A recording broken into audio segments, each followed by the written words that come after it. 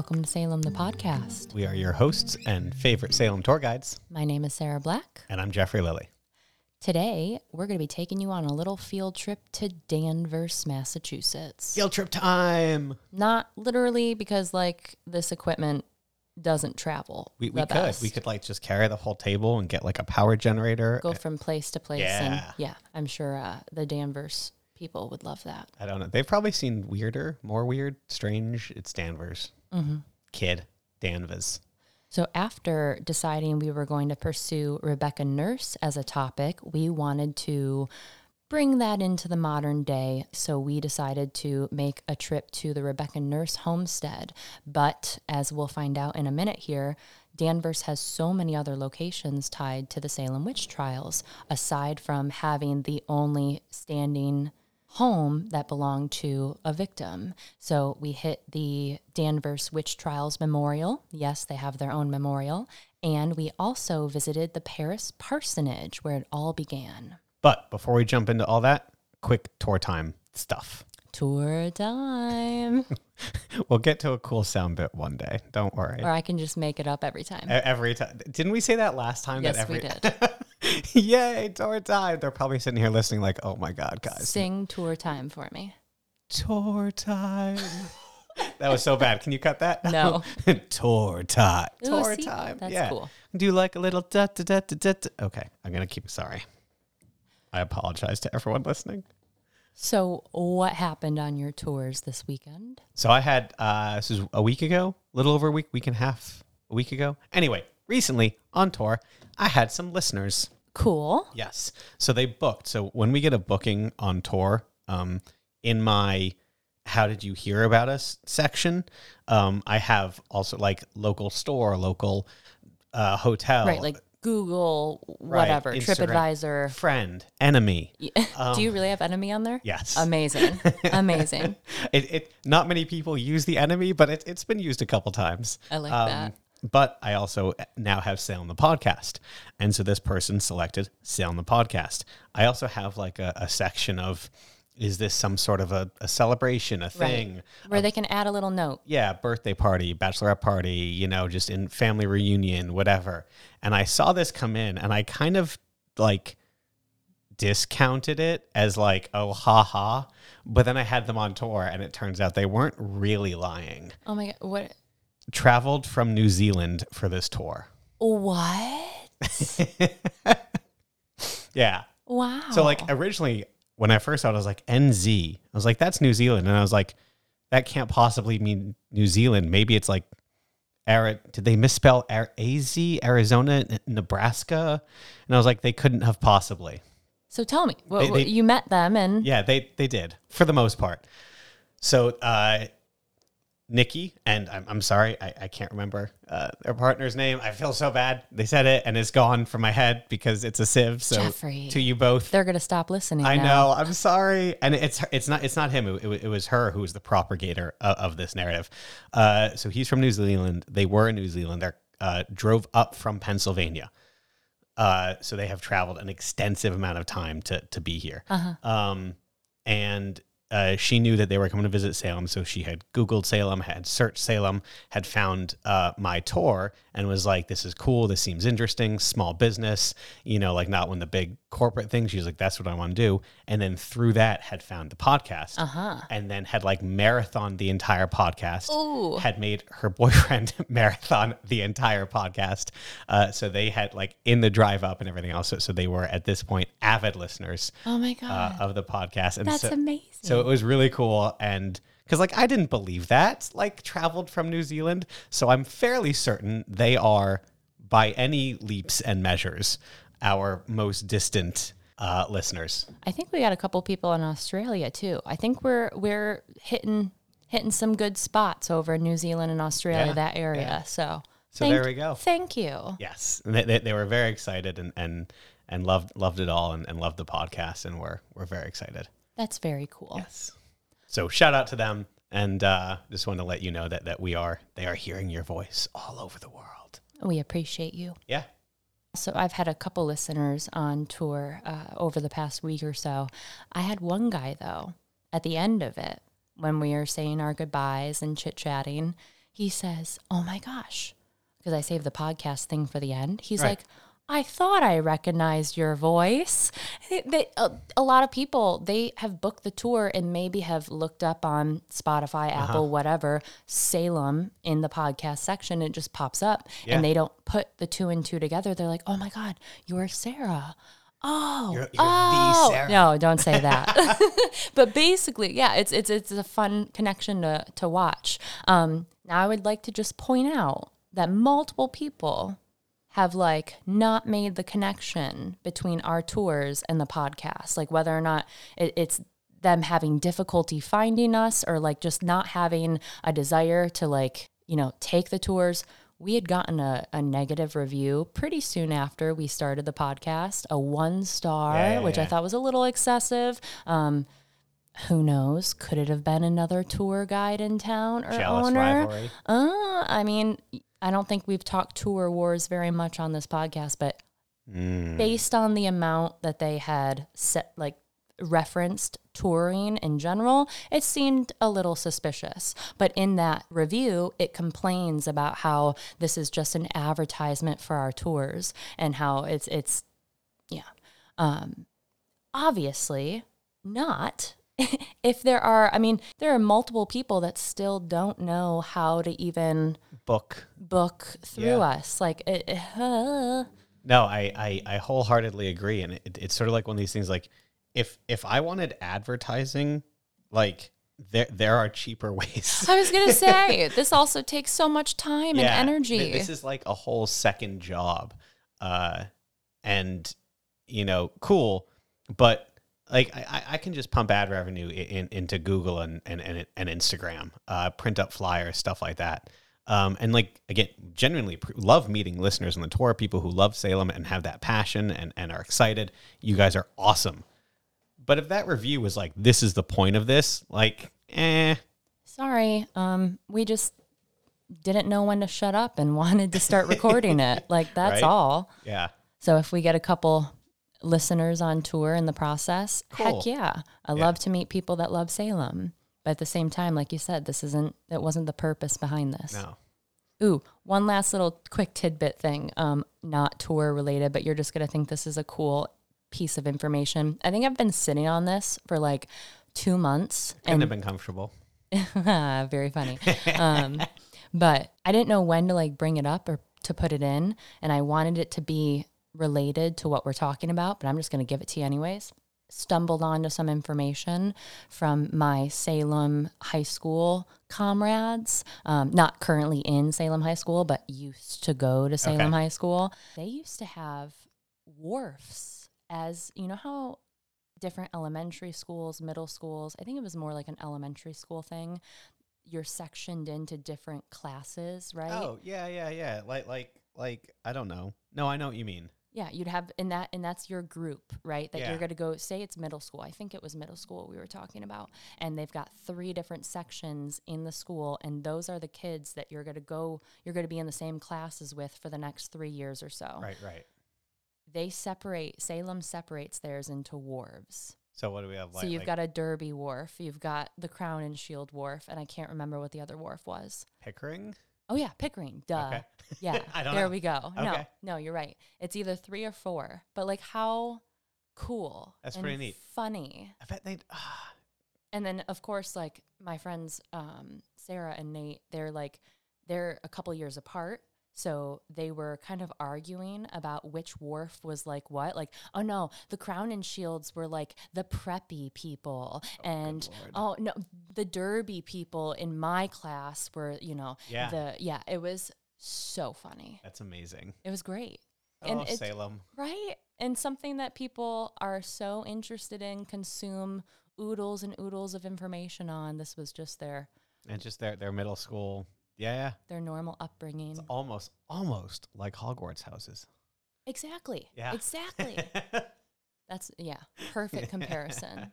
But on to Danvers.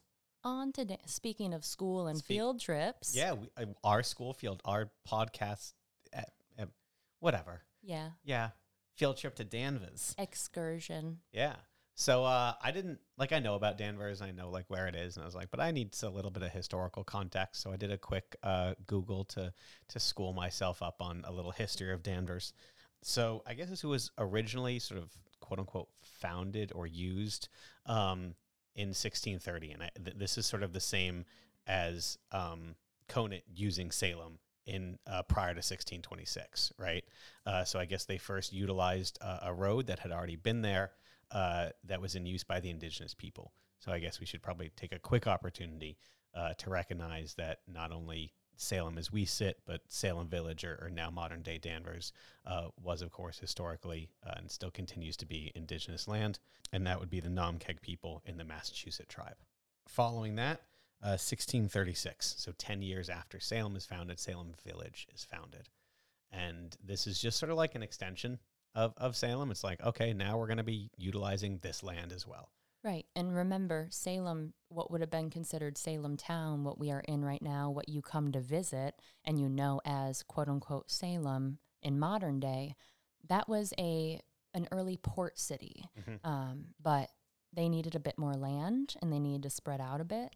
A lot of the folks that are going to go to the west and to the northwest and create what is today Danvers, or back then was Salem Village, these are going to be more yeoman farmer types. Yeah. And a lot of them, they'll have a lot more land to work with. And that's really going to be the demographic makeup of these people. Less population, More land. More land. It's just, that's farming. More agriculturally based. Yeah. Because like, okay, cool. If we're shipping into the shipping maritime fishing, you need a small house and a big boat. Right.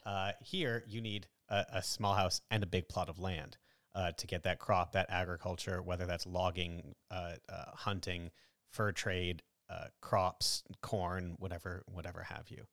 So they need those several 100-acre plots. And this is why we expand slightly farther westward.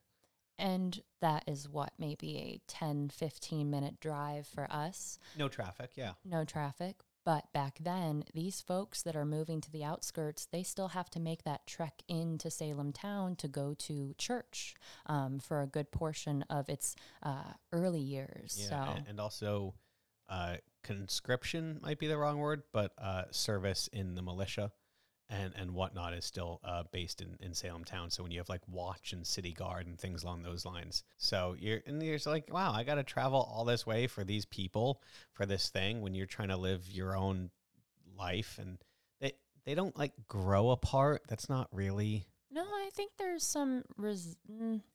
I think, and grow apart might actually be the best phrase, when you have the farmers doing their farmer thing and the fishermen doing their fisherman thing, and when you have these wharfs and you're largely or more largely connected to ports and to shipping and to Boston, and then the people out farms, there's a small resentment there, and that's why they grow a little more independent. And it's in 1672 that they are finally allowed to establish their own church. They've been trying to push for this for a long time. And for a while, the crown sort of says no, and the king denies them, and these sorts of things. But 1672, they are now allowed their own place of worship. But it's at this point that they try and find a minister who aligns with their narrative. So their church ideals are more conservative than the church ideals in Salem town, which is one thing that's going to propagate the narrative of the Salem witch trials. And they strike out a few times. We have James Bailey from 1672 to 1679, George Burroughs from 1680 to 1683. If that name sounds familiar, that would be the George Burroughs that is executed in August of 1692. He was a practicing minister over in Salem Village 10 years prior. Which is one of the things that leads to his accusations and whatnot. And don't worry, I think we'll end up, we'll do a whole episode on him. Yeah. Then following him is Deodat Lawson from 1684 to 1688. You'll also see his name quite a bit in the witch trials. He did a lot of the transcriptions in the courtroom, and also I believe he gave testimony against several people as well. And then following him is the infamous Reverend Paris. Now, Reverend Paris is the first ordained minister. So these other people had been practicing ministers, but they hadn't gotten their full ministership yet. So that means that they could not baptize and they could not offer communion. So for that first, what do we have, 72 to 88, the people in Salem Village, while they can go to church and listen and practice and hear these sermons, for those more significant checks in the box within their religious ideas, they still had to come to Salem Village. They still had to come to Salem Town. It's with Reverend Paris that they can now focus themselves in their own ministry, and they don't have to go anywhere else, which is because they'd been looking for that more conservative ideological minister. But then that has a twofold result, meaning they no longer have to go to the Salem Town Church. So that means they're just doubling down on their own narrative, even with this minister who can then provide them the services they need. And with it coming several decades later, the Salem Village Church, you can see where some of that resentment might also start to brew as well, because they're just now finding their footing.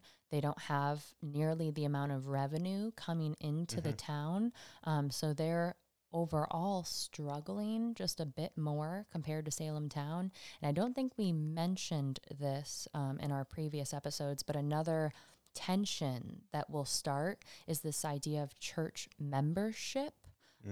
So you to be, and I know we touched on this in the Rebecca Nurse episode, she was a fully covenant member of the church. She had done all the requirements, the necessary requirements, and she was approved by the church, by the minister, to be a fully covenant member. She's going to heaven. She's done all the things. It took a lot of time and a lot of dedication to achieve that status.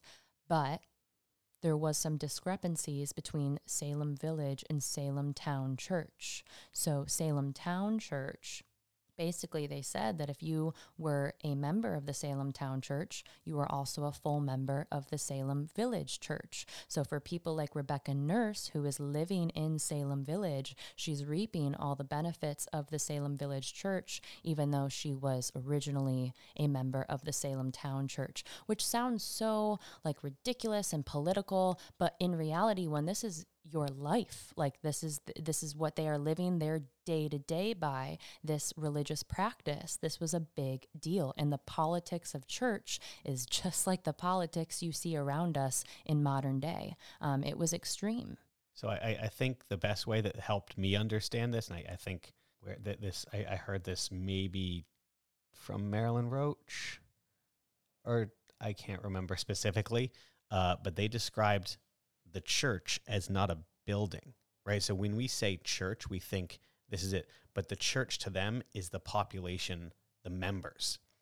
So the members make up that idea of the church. It's like a living entity. It's not the building itself. It's not like, the church. You're like, okay, the church isn't the physical thing. The church is the people who make up the greater body. So when we talk about, it's like that collective consciousness. Yeah. So when we talk about, it's a slight against the church or against this, it's not just like that. It's the full population.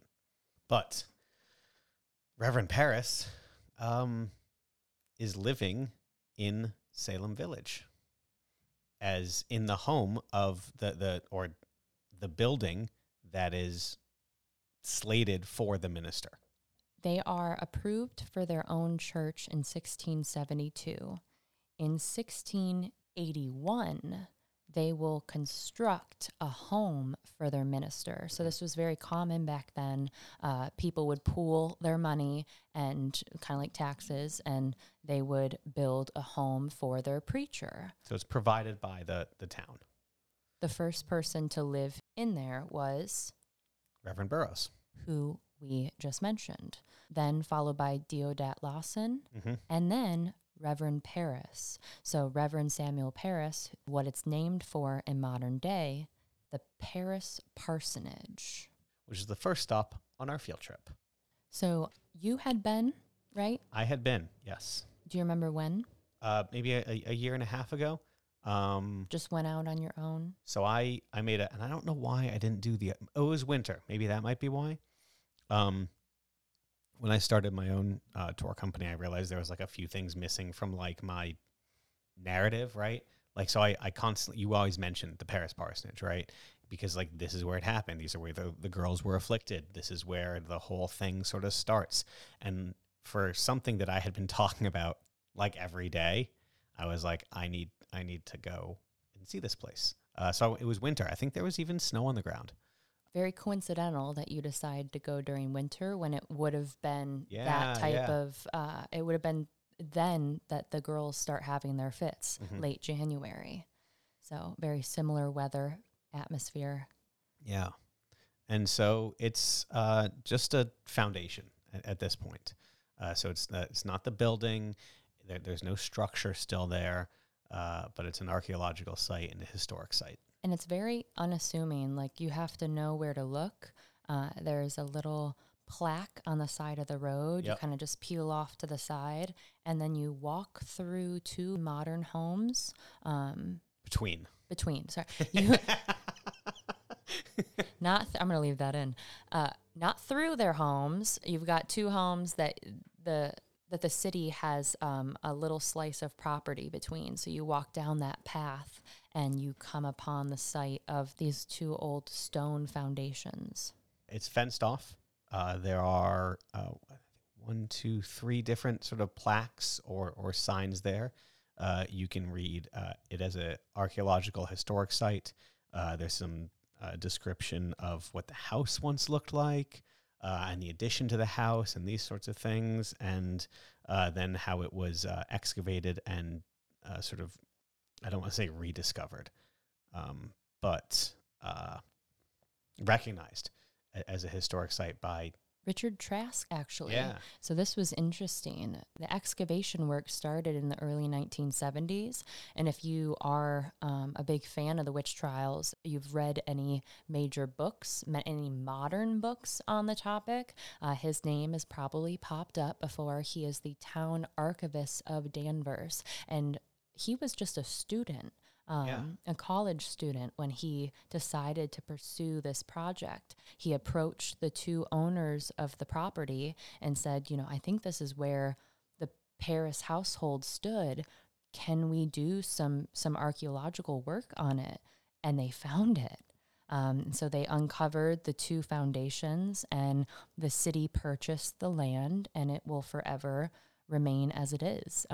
It's amazing to think that this location had sat uncovered for so long. And you said it was your second time going. I had never gone. And for me, this was such a powerful moment as someone who studied the trials on and off for so many years at this point. I don't know why. It's a 12-minute drive from my house. Yeah. Like, it's so close. But it took starting this podcast and starting this amount of research, getting really back into the nitty-gritty to want to connect and go out and see these sites and expand my knowledge and expand my own understanding and narrative. And it was just really heavy being able to be in the spot where it all began. And I've played these scenes over in my head so many times at this point. I've told these stories, I've described them, I've watched people absorb this information, but I haven't been there. And to be there in that spot, it was just, whew. So what I think is really strange about it, and I think I mentioned this while we were there, or maybe I haven't. So I'm from here, Massachusetts, and we actually recently went to my house where I grew up and took a quick little walk in the woods, and I showed you some of the old foundations that are out there. Mm-hmm. And those are scattered around. I could have brought you to 8 or 9 others that are very similar. And I spent my childhood growing up and playing in these woods and in these places and in these old foundations and places. And I have looked at my town history, and there's no record of where these places are. They just don't exist. Yeah. And so, again, I haven't done like a significant amount of archaeological research or evidence at all, just like a casual look. But I'm fairly convinced that they're from the 1700s. I know there was a big fire in Groton at one point. I know a lot of the colonial houses were destroyed by the indigenous people in King Philip's War. And so it sort of stands to reason that if not in that time around there, that people lived there. And so all these places just littered around New England. And this place is just like all the others. And it is their lives were so common to them in these places that we've seen a dozen times before, and as similar as it was to all these places that I'd been before, it was also so remarkably different just because of that story. That story. That moment in time. Yeah. Yeah. That moment we could say the beginning fits, lasts a few months. I mean, it just, over the course of 13 months, what did those people hear? What did those walls see? Like before that.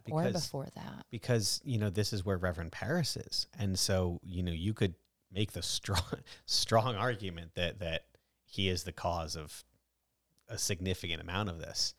And it's him living in that place. And like, I'd stood there and, what these girls were going through, some of the things that we've heard that they did, sort of the, self-harm, and in terms of the running into walls, things like that, or the attacks that they had, or how Paris would practice his sermons.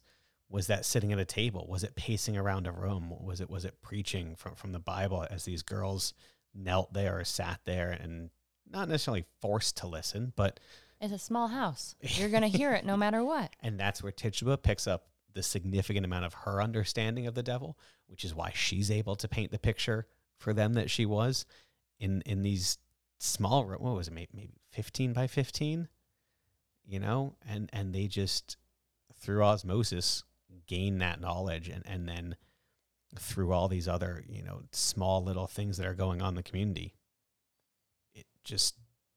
that's where it all started. So if you are looking to do a little trek through Danvers, might we suggest starting here? It's located at 67 Center Street, and it is a free, open to the public piece of property owned by the town of Danvers. We ask that if you do make the visit, please be respectful. It's small, it's quaint, it's a heavy piece of history. Can I make a small suggestion? Yeah.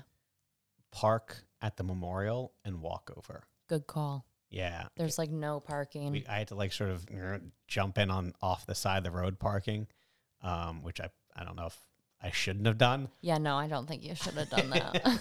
But park at our next stop, which we're going to talk about here, at the memorial, and then it couldn't have been more than a 3-minute drive. I was going to say a 5-minute walk. Oh yeah, it'd be a 5-minute walk easily. Yeah, because I had to turn around, so we pulled a zigzag, and then yeah. So the Danvers Witch Trials Memorial was dedicated on May 9th, 1992. So our memorial, which I think most people are familiar with already, right next to the Old Bearing Point Charter Street Cemetery, that was dedicated on August 5th, 1992. So this one went in first, although I am sorry to say... I was just counting the months, 3 months. Oh, I'm sorry to say neither of us had ever visited. Nope. So even when I went to the Paris Parsonage, I don't know. We're just terrible tour guides. I would argue, and for other tour guides who are listening, have you been? If other tour guides in Salem are listening, let us know, reach out, and then then we know that you're listening. No, and then we look real bad. I would argue that the majority have not. Okay, I would make that argument, that the majority of tour guides in Salem have not taken the trip over to Danvers. Okay, I will shame us a little bit. I feel slightly ashamed. Yeah, so I will admit it, but it was an interesting experience. It's a totally different than ours. So real quick, the one that you see when you come to Salem town, our modern day Salem that's right next to the Pickman House, right next to the old burying point. You've got those 20 benches along, 10 on each side, and each one has like a name, date of execution, method of execution, and then you have the trees and the little rectangular greenery space in the middle. And it's kind of this wraparound path that you go through. This one, though, gave me like Vietnam memorial vibes with the tall plaques. Okay. You know, and like the names listed on that? Sure. Yeah, that Sure. was kind of the visual that it conjured in my head. It's also kind of alone, right? Like Charter Street there's always people. It's next to the burying point. There's like restaurants around. It's downtown. There's other buildings around. So it's a very busy location, and not just in terms of people, but it's next to the PEM. There's cars driving by, right? So there's always something sort of going on. Very bustling. Yeah. Sees a lot of traffic. This was very alone. So it sort of stood alone. And I'm not trying to. So even when we were there, I sort of felt alone, right? Like, you just said alone like 7. I know, but I can't come up with a better way. It's almost as though where we were was forgotten, where we were was not necessarily neglected, which then sort of made me think of all the people who it represented, who had been forgotten, alone, and neglected by the community. I wouldn't say that it was alone, but it was in a more secluded area. Yeah. Like, of course, Danvers doesn't have this bustling tourist culture. If anything, I felt like what we were experiencing, nowhere near what they saw terrain-wise in 1692, but it felt closer to what they were seeing. So like being in Danvers, we were kind of in, I don't know, like a suburban area. The houses were pretty spread out. You didn't hear the bustling of Salem. You didn't see a bunch of people walking around. It felt like you were back in time for just a quick moment.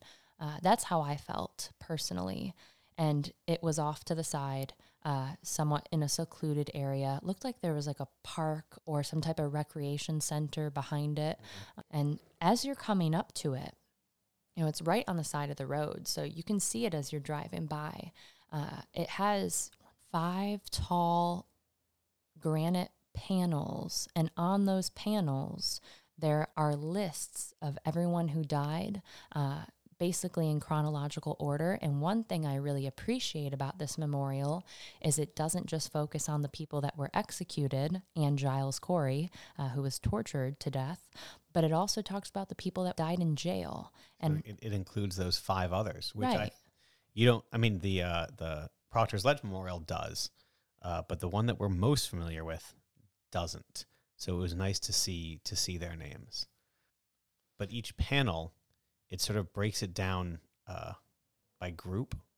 I think it's by It's in chronological order, yeah. Each person next to their name, it also includes where they're from. Yes. Which I also very much appreciated, because so many people think this is secluded to Salem. Right, and it's not. And it makes the distinction between Salem town, Salem village, so you see where all these folks have come from.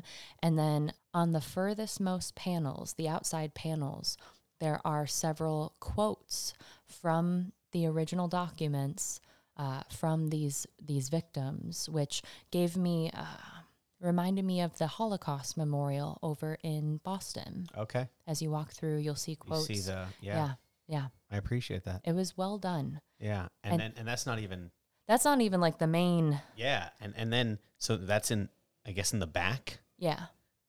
Preceding that in the front, is a large pedestal. Granite block. A granite block that it looks like a tomb, but it also, I think. Do you think? I don't know. Maybe is it meant to be a tomb? Is it in a way? As one of those old chest tombs that we see? Yeah, it looks similar to an old chest tomb. Could be. I'm not sure. On top of that is a book, and It's unfolding, and it just reads the Book of Life. Flanked on either side of that are shackles, and then the stone reads, "In memory of those innocents who died during the Salem village witchcraft hysteria of 1692. So I'd say overall, it's so different than it's so different. the one that we're used to standing in every day. Oh, and at the top of the center panel, above it, above all of it, the highest part of the memorial is an engraving of a Puritan minister kind of overseeing everything. So I think it speaks to just like the power structure. I don't know. I don't love it, but are we about to give our personal opinions on it? Of the preacher? To me, it felt the chains, the book, the preacher, it all felt like a bit too much, in my opinion. I don't know if that's the best word. It just No, I feel that. It was sort of almost as though they were trying to go. They wanted to include many important things, and they couldn't figure out what to cut. And they're like, I appreciate the shackles, especially because like the weight, sometimes literal physical weight of what those meant, and the people who were held in jail, and they were held, and they were usually shackled as they were brought to Proctor's Ledge. The book, the readings, it comes from the Bible. I really think that was meant to be like a chest tomb. Okay. Because if you think those people, they're never given a burial. This is like right the spot, and like that's why the Book of Life is open. Yeah. Like that's interesting. But we should also mention that the location is important as well. This was the coolest part, yeah, in my opinion. So it is built, or it was built, or it is standing across the street from where the meeting house once stood. So that would be the meeting house in which they have the initial questioning, where Tituba, Sarah Good, Sarah Osborne are brought, where the chaos of the courtroom erupts. The girls are having their fits in front of the entire community. This is also where Rebecca Nurse would have been brought for her initial questioning. So not where the trials themselves took place. Remember, that courthouse was right in downtown Salem, or what is now downtown Salem, what was Salem town back then. Here we have the Salem Village Meeting House, where Reverend Parris is doing his preaching, and also where these initial questionings would have taken place. It was at that moment when you pointed out the sign that said this is where the old meeting house used to stand, I realized we were going in order. Yeah. Like we went from where it started to where it went next, to the meeting house, to the questioning, to the community outbreak, I guess you could say, where Tituba tells her tale. It was pretty crazy. And then from there, our next stop on our field trip, the Rebecca Nurse Homestead. And so one of the cool things, we'll get into everything that we saw there, but one of the cool things that was there was the replica of the meeting house. Which I don't think you and neither of us knew was going to be there. That was kind of a surprise. I think I knew, like, oh, it's a replica of the meeting house, but having started at the Paris Parsonage and then going to the location of where the meeting house was, and just having you there, and we could like sort of talk about what was going on, and then moving to that location was like, I hate to use the word cool. It was full circle. It was cool. You're like, man, this is like. It felt like you were being transported back. Yeah. It was weird. It was eerie, walking into that space. And actually, a funny little interjection. I wish we would have known what their event scheduling was. We weren't able to get into the meeting house right away because they were having an event, and they said something about a church service. So my first thought was like, excuse me, I would not want to go to a church service in like in a building that is a replica based on where these people were first like Right. Like, what are you doing? persecuted. Wait, is it like a party? Is it a thing? And we didn't know, which, hey, and lesson learned. Always, I don't know what the lesson here is. Plan ahead. Sure. But we didn't know that this was good. We walk in, and there's a guy Dressed like a Puritan minister, like sitting where the Puritan minister would have sat, and come to find out he had done a whole Puritan sermon. taken from Reverend Parris's notes. Yup. And I guess it was just a thing that they had put on. That they do sometimes these historical. So it wasn't an actual church service. It was as if you were going to church back in 1692. Yeah. So people had, and I guess it had been on their website, and they had promoted it, and we had just missed it. But was kind of crazy and cool nonetheless. Yeah. But that building was the last one we went into, and it was neat. Yes, put up in 1984, so not too old, for PBS's 3-part documentary series, 3 Sovereigns for Sarah. If you haven't checked that out, highly recommended. Go. Jeff hasn't even checked it out. You got to tell our listeners to watch it, and you haven't even watched it. Everyone who I've known has said go watch it, it's just so good. One of these things that just is not. We'll watch it together. We can't do everything. I'm sorry. That's okay. Okay. But when you watch that movie, when you watch that series, the meeting house that they have all the initial questioning in, that was the one that was built on the Rebecca Nurse homestead, which we got to go into. So kind of cool. I guess the person who works for Essex Heritage was there, and she was telling us that people continue to use this. I mean, they'd used it that day, but she was telling us that oftentimes, like if you've seen some sort of reenactment, some sort of movie, some sort of documentary that involves Puritans and meeting houses, it's likely that spot. I guess they can rent it out. They've done some weddings there. Yeah. Things like that. As soon as she said rent it out, Jeffrey's ears perked up. He's like, ooh, what are we going to do here? We could record a podcast episode in there. I would like to see a full-blown like reenactment in there. I'm sure they do that from time to time. Yeah. But yes, we could record. I don't know if Cry Innocent works from the town hall here in Salem. That would be cool. That would be very cool. Yeah. Real quick plug on that woman who took the time to chat with us. That was Catherine Rakowski. And I had actually listened to her talk before we went to the homestead. She was on a podcast called Someone Lived Here. So if you are looking for some more resources after this episode, go check that out. The host, Kendra Gaylord, goes to different locations throughout the country and just sits down with curators, exhibit specialists, that kind of thing, and talks about the individual who lived in that space. So she actually recorded the episode in the space. Hopefully, maybe one day we can do that in the future, but it's a great in-depth dive into the Rebecca Nurse homestead. Very neat.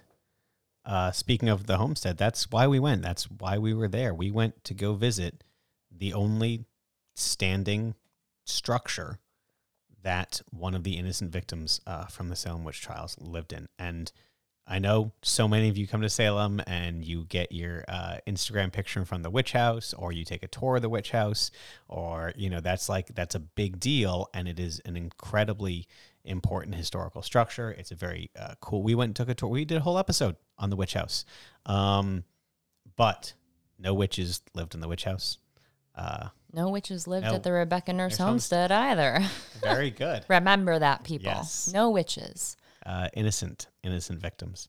But it was extremely significant. And I will say, I know that the home itself has gone through several renovations, and Rebecca Nurse and her family had only moved on to it, in the 1670s? Mm-hmm. So it's not like she raised all her children there. Born and raised. She was born in England. But it wasn't like they spent their entire lives here. But there was a portion. Yes. And that's where she was. When they executed her, I think that was the heaviest moment for me, was standing in the room where they very well believe that they believe that she might have been in when they came to arrest her, because she was poorly, of course, 71, yeah, quite frail, possibly sickly at this moment. She's probably in bed in the main room by the fireplace, and to stand in that spot while the tour guide was talking about what she would have said when they came to get her. It was just a very powerful moment, looking out the window at the farm. So that's what I was doing when I was sitting on the stoop, just looking outside. Oh, God. Yeah. When I saw you, and what I was thinking of was what her children would have felt, because they would have watched her be carried away and they would have been left there. What do you do? So, and this is why I did that. None of the furniture or what, and you could have stood and looked at the room, but the room is going to look different, right? The room is going to change, and the windows and whatnot. But when I was like, the amount of the people who have literally walked where I was sitting, because you can't, and you don't know where in the room they would have stood. You don't know where in the room they would have walked through, but they had to get in the house. So likely where I was sitting and looking out into those fields was where the nurse children came to play. They came to hang out, but to get in and out of the house, they came in with the arrest warrant through there and took her out through there. And that's just sort of what was going on through my head when I was sitting there. Like I said, we imagine these scenes over and over again. We think about these names constantly. We tell these stories constantly. I've dreamed about the Salem witch trials multiple times at this point. Only in October. Really? I don't know. Oh, yeah, you don't dream. Yeah. Yeah, never mind. You're weird. Yeah. But to be in the location, and I know we've touched on this in previous episodes, this idea of place, being in that location where it all went down, where it happened, there's a heaviness and energy, whatever you want to call it, whether it's the weight that comes from the centuries of people putting that energy into it, like Mike brought up in one of our recent episodes about the Salem Witch Trials Memorial, or it's just our own understanding coming to that space with the knowledge that we do, knowing these stories, knowing the heartbreak, and then being there. It was a lot. But it was also really kind of neat to sort of just, if nothing else, you sort of look around and it helps you when we talk about these locations. So the life they led, and what they did, the churning the butter, the fixing fishing nets, their prayers, their daily services, the animals in the barns, and these sorts of things. It's sometimes difficult, and I try and paint a picture for the people on tour. These rooms were small. These houses were small. They're not living in like these great grand, you think, oh, they had horses in the barn, and you think 21st century, what a barn looked like, with 15 paddocks and all these horses, and they're modern. Like, and you can go to Home Depot if something breaks. Yeah. Like, you have lights, you have electricity, right? Your hay bales, and they're like, that's not what was real. And I try and erase sort of a modern narrative from the story, but to be able to stand there and be like, God, this is really what it was like. I had some guy on tour. He was somewhat giving me a hard time pretty much throughout the entirety of it, which happens depending on the person. But I think he was very skeptical of the whole thing. I don't know what knowledge he came to Salem with, whether he thought, the whole thing was a conspiracy, or some people think that, everyone was just going nuts on ergot poisoning, whatever the case may be. He's like, why didn't people just leave? Like, why wouldn't you just get up and go? Like, what do you mean? Go where? But like that's people say the same thing today. You're like, what are you going to do? Right? Like, just leave. You're like, okay, cool. I can just leave my job. Let me just uproot my whole entire life, family, everything. I can sell my house. I can sell my car. I can take my kids. I can just leave. You can't just do that. If that was so easy, then we'd do it all the time. Yeah.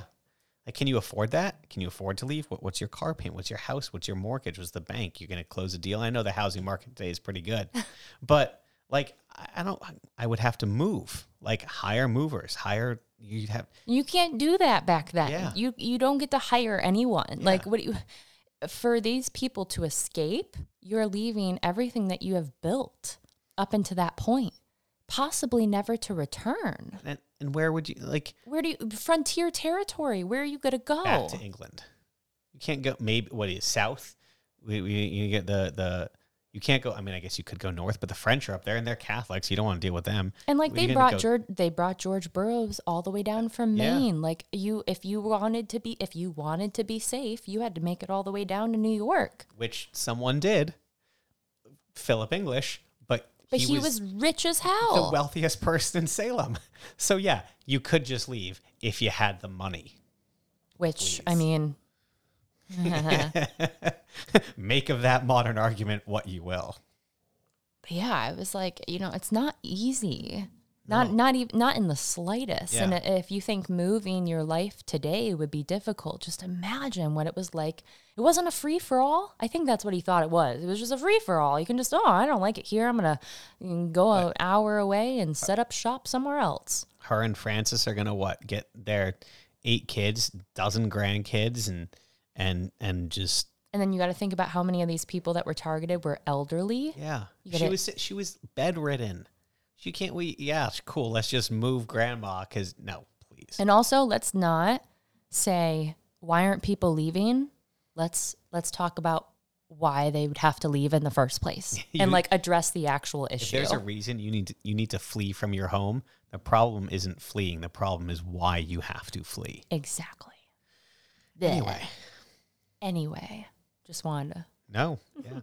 So from the homestead, we took a short walk, sort of skirted the edge of a wood, down across a field, to another rather important location.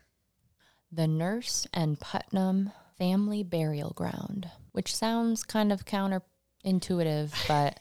It is weird. It is weird, but remember, we mentioned in our most recent Rebecca Nurse episode that there were Putnams in her family by marriage, yes. And it'll just populate even more after the trials. So Putnam becomes a very big part of their family name, but it is not obviously, you got Putnams on both sides. You got accusers and accused.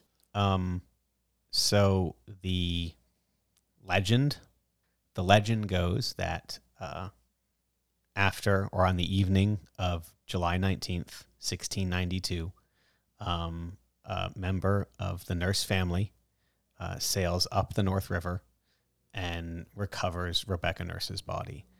So remember, these people were considered witches, agents of the devil. They were not buried. They were not given burial practices and laid in the ground. They were likely just discarded or put in a shallow grave. So that night, they recover her body and bring it back down the river to the Rebecca Nurse homestead, where we went to see. Now it is said that her husband, Francis, and one of her sons requested to be buried alongside her, and that's where they're at. So it's believed that this is where she is located. Also, in this burial ground is a stone for George Jacobs. So he was executed also in his 70s. He was executed in August of 1692, and when they were doing some archaeological work at Proctor's Ledge, they discovered a set of remains, which they believed to be George Jacobs because he had, the bones showed signs of osteoporosis, and he walked with 2 canes. He was kind of known to be a bit frail in the limbs. So his body was removed from the Proctor's Ledge area and placed at the Rebecca Nurse homestead. So you've got those 2 victims buried in that space. Significant because that's really the only 2 that we know of. Everyone else's bodies have just been lost to time. There's a possibility that some families did go back and retrieve. I believe also some people speculate that John Proctor's I hope so. I do hope so. Remains were taken, and excuse me because I haven't schooled myself up on this, but were taken to somewhere and buried there. But unfortunately, that site was then constructed over, and part of my memory is telling me that it's maybe a road or a highway. Okay. I I cannot remember the specifics on that. That makes sense. But he's a highly respected man in town. So I'll try and look into that and get back to you. But that's few and far between. And again, these places, while it is likely or probable or speculative, it's not 100% known. It's not like a guarantee. As I said, legend, right? This is probably what happened, and we tend to believe that. But in contrast to that, I can walk a mile down the street and walk directly up to and in front of Magistrate Hathorn's grave with a headstone. It's right there. I know where he is. That's not up to question. That's not a possibility. That's not a legend. He's right there. The anger. But that's what happens when you die in power. The history. That memorial to her was put up in 1885. So I think that speaks to the just all around consciousness of the property owners and of the Nurse family. They're talking about this still in the 19th century. This is long before which city, Yeah, I get asked a lot, has this always been historically prevalent? And I sort of say, depends on the time. Sometimes it was, sometimes it wasn't. In the late 1800s, it was. We see the Daniel Owen Company witch spoon. We see the Rebecca Nurse monument. We see Upham. Charles Upham. He publishes his historical account of the Salem witch trials in 1867. So we can see that the late 1800s, there is a prevalence, which is probably tied to spiritualism. I was going to say, that's right. You know, post-Civil War, memorialization in general was huge. So I'm sure that kind of prompted the family to pursue this memorialization of Rebecca Nurse. On that monument, it reads, Rebecca Nurse, Yarmouth, England, 1621, Salem, Mass, 1692. O Christian martyr, who for truth could die, when all about thee owned the hideous lie, the world redeemed from superstition's sway is breathing freer for thy sake today. And that would be from the poem Christian Martyr by John Greenleaf Whittier. It was a somber walk. But again, it's one of these things that's just add to our narrative and our story when we can include these people and the places that they were and the things that they saw.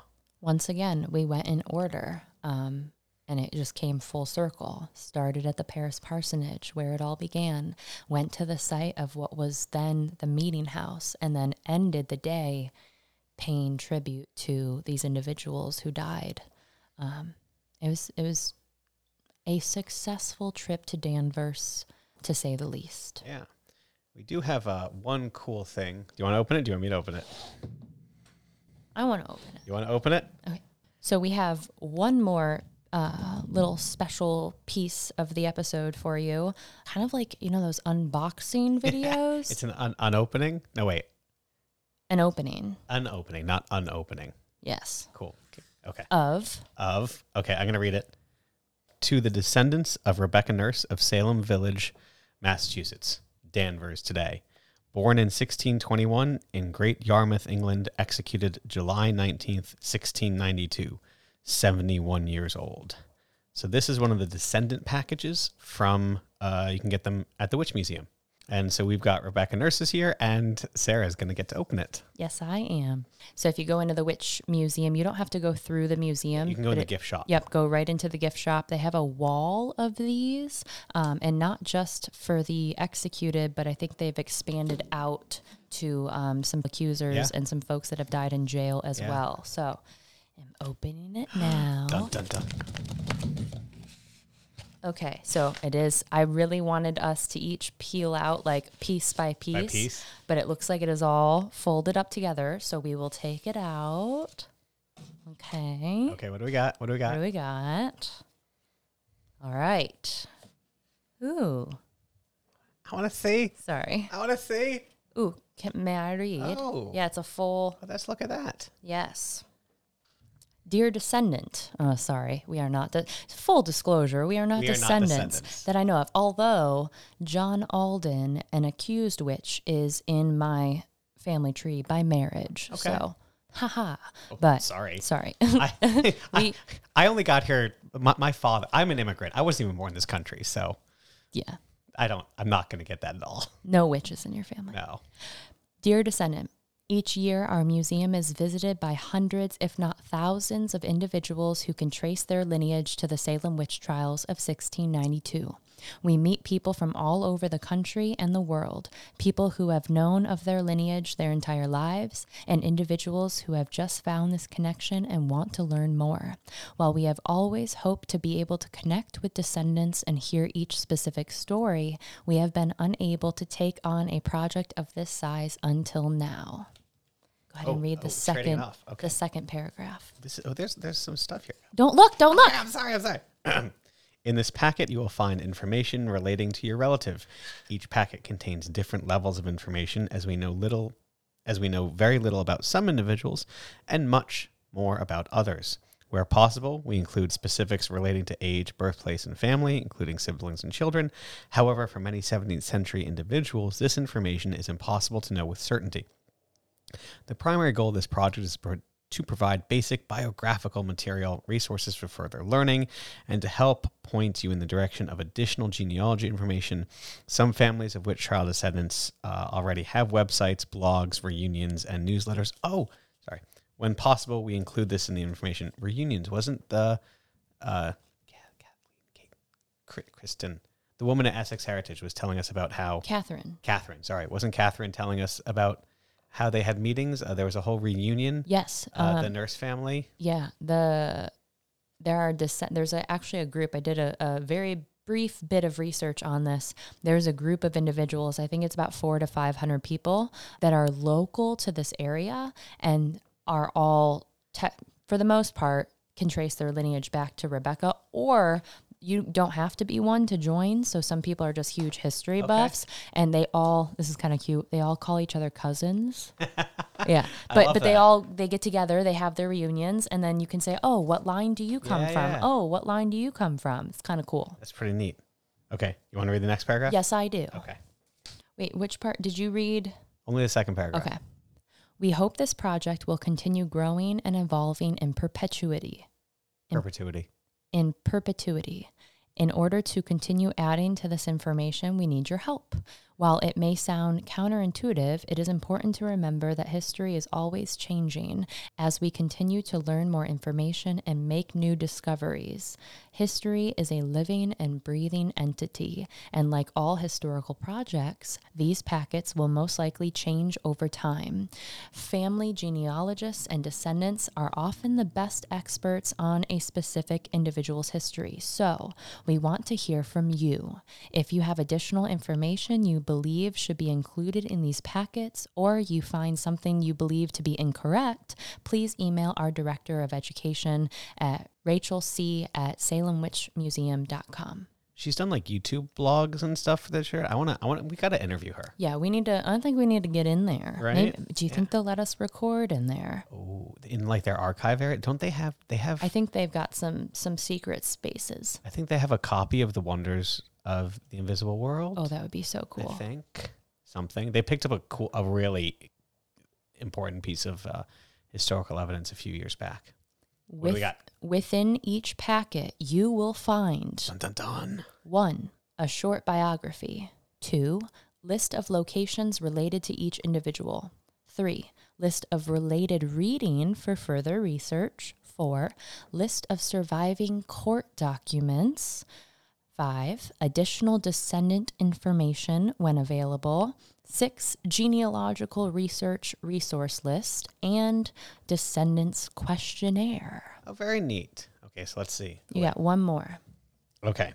Within the scope of this project, we hope to both collect stories and probe deeper in what it means on a personal level to be a descendant. If you are interested in contributing a family story or would like to be added to a database of descendants, please fill out the included questionnaire and return it by email or mail.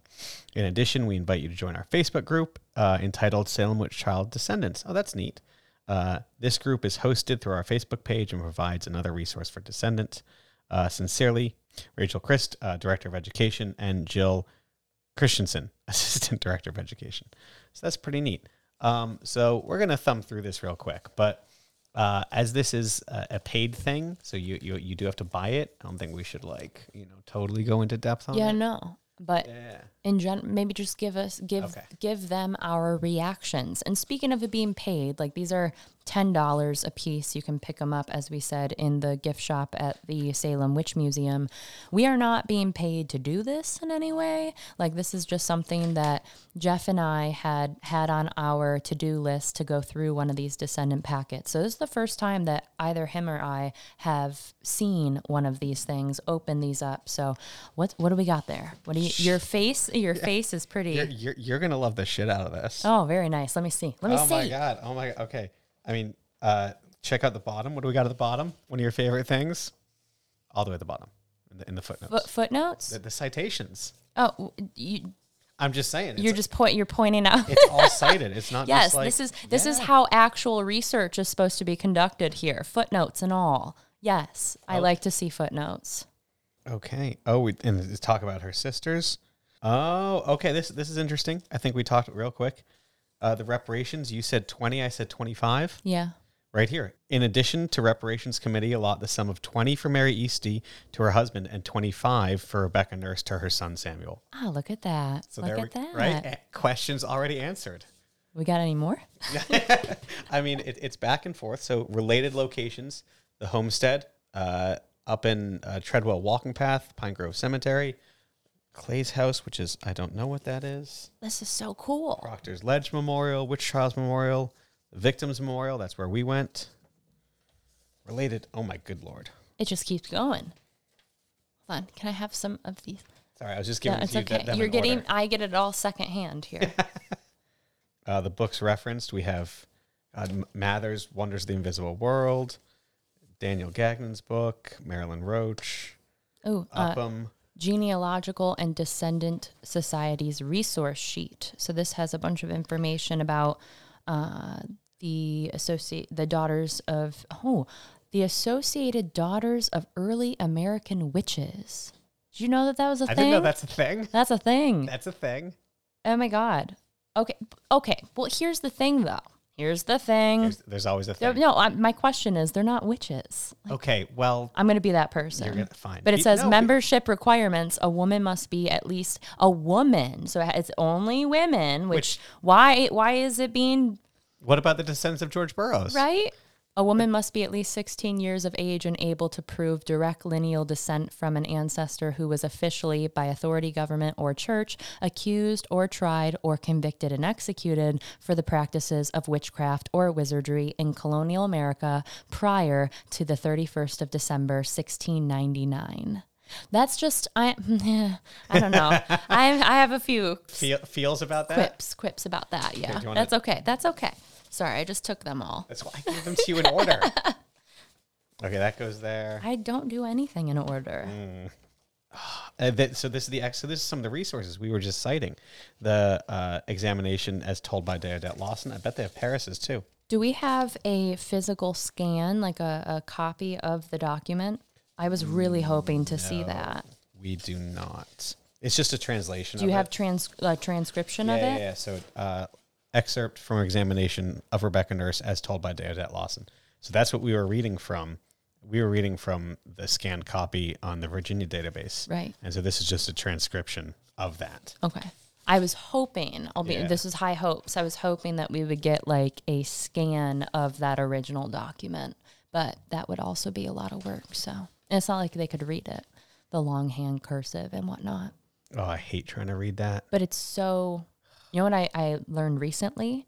People study people study handwriting, of course, but if you look at the court documents, notice the weight at which they hold the pen. Look at the urgency in which they are writing, and you can ascertain so much more about what was happening in that moment if you focus on the way that it was written, not just the language itself. Okay.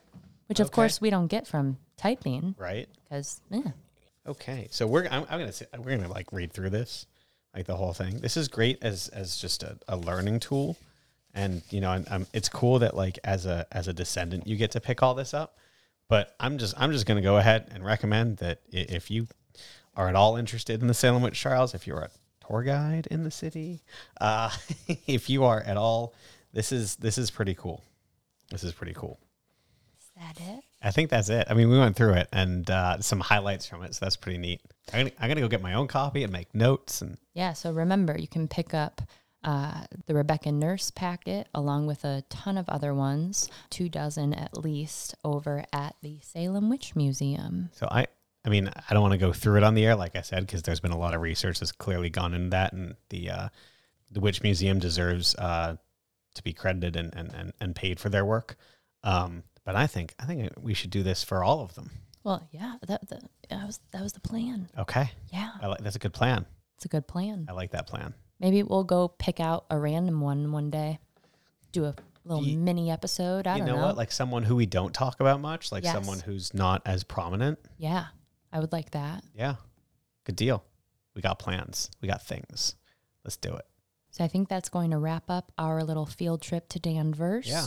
We hope you enjoyed this brief overview of some of the old Salem Village locations. If you are in the area, just remember to be respectful to all these locations. As you're driving through Danvers, it looks like your everyday metropolitan area. Yeah, we've got a couple malls. We left and just a quick 2 miles. Not even. It was no joke, in like 2 or 3 minutes. Yeah. We were on the main drag, driving next to a mall. Right, driving the next Tree Mall. Driving next to the expressway. So it is tucked away. It's off the beaten path. It is something that you have to seek out, but we strongly suggest that you do so because it does tie you directly to where some of this stuff really kicked off. Yeah. So like if anyone's coming to Salem and you're like, oh, I want to see the thing or do the like what's off the beaten path question, rent a car, call an Uber. It's all pretty walkable. And head over to Danvers. A great way to escape the crowds, too. Which, of course, used to be Salem Village. Until next time, thanks for listening. See you later.